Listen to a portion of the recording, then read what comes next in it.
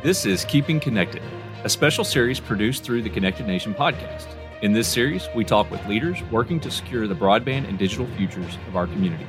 Specifically, we talk with individuals who serve in varying public or private capacities, working to ensure our communities are keeping connected. Today's guest is Laura Kilfoyle, the Telemedicine Policy Specialist within the Medicaid Policy Division of the Medical Services Administration within the Michigan Department of Health and Human Services.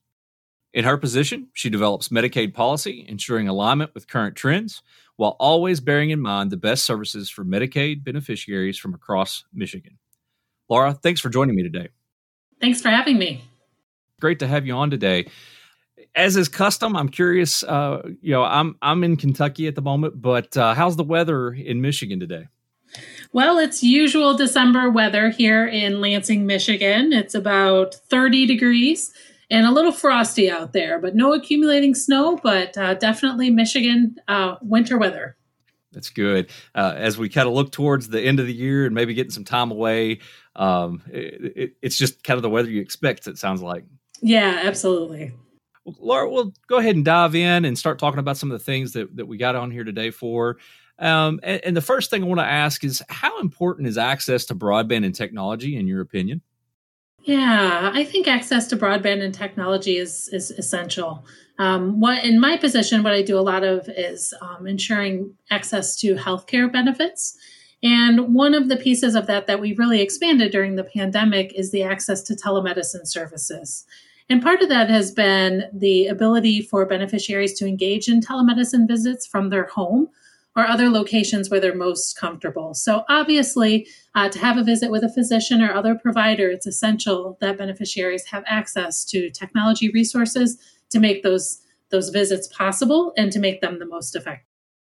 Right now, given the COVID-19 or the pandemic, I'm certain that those things that you just spoke about have become that much more important for those that you serve. Yeah, absolutely. With stay-at-home orders and really our beneficiaries and all of us around the nation really concerned about contracting the COVID-19 virus, it's really important to have that lifeline to providers. So a lot of telemedicine visits provide that lifeline. They provide that ability to connect with a provider in a location where the beneficiary is comfortable, where they don't have to worry about transportation or childcare or any of those issues, or obviously during this time, possibility with exposure to the COVID-19 pandemic. So absolutely, COVID-19 has really shined a light on the need for access to services, and then hopefully just the use of telemedicine to connect with providers to ensure optimal health. In your position, what concerns you the most about inadequate access to broadband and technology? Yeah, I think the most concerning are folks with chronic conditions or those that are the most at risk for adverse health experiences. And that's highly concerning to me because obviously those are the beneficiaries that we want to create those relationships with providers that can manage those chronic conditions and ensure that our youngest Michiganders are being cared for and just ensure that their needs are met as parents and as adults within the state. So I'm concerned about folks not being able to access those technology resources to ensure that happens. Is that the community that you feel is at the biggest disadvantage? And how do you believe broadband technology can help neutralize that disadvantage?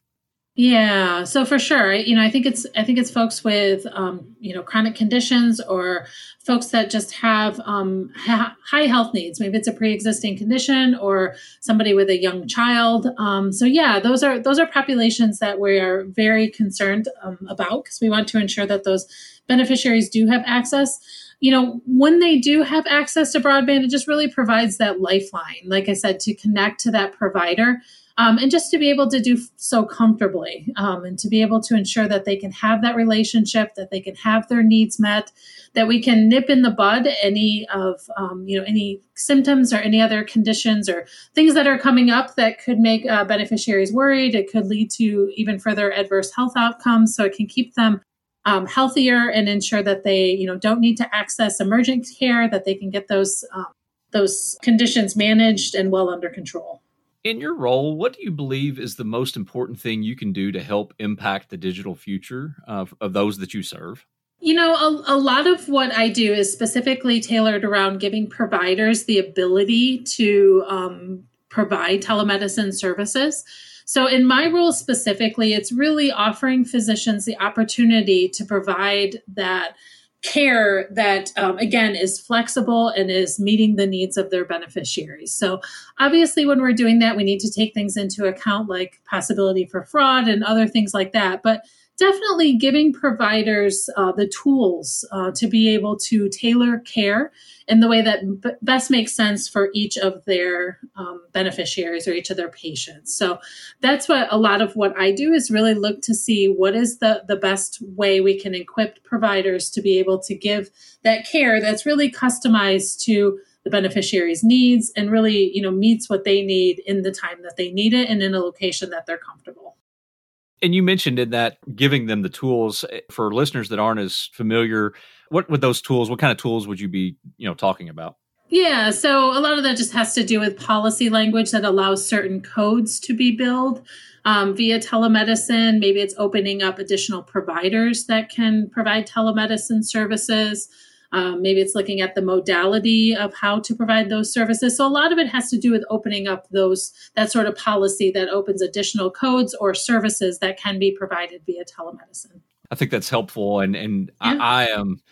I've spent enough time looking at some of the hurdles even prior to the COVID-19 situation. I had spent some time looking at what some of the barriers were to telemedicine, and so those are things that I have become relatively familiar with and understand more now how important the policy of what needs to be done, how important it is to the actual, implementation of telemedicine. Because technologically, many of those tools are already here. We just haven't had the policy to support the ability to offer those tools, I guess. Yeah, we always have to balance, patient safety. We always have to balance the quality of care, the beneficiary choice, and all of those things have to be taken into consideration. But yeah, it is essential that we look at the broad view of telemedicine to determine, what is the best fit for our beneficiaries and what can they what can help improve their outcomes in the best way possible. So, the pandemic has really changed the world when it comes to telemedicine. Obviously, when providers were shut down and literally within a few days had to determine how they were going to provide services in an environment where beneficiaries couldn't go into their offices and they couldn't go into their offices, it was really important that we take a really, really hard look at our policy and look at, what we could expand, what we could do to help provide those tools.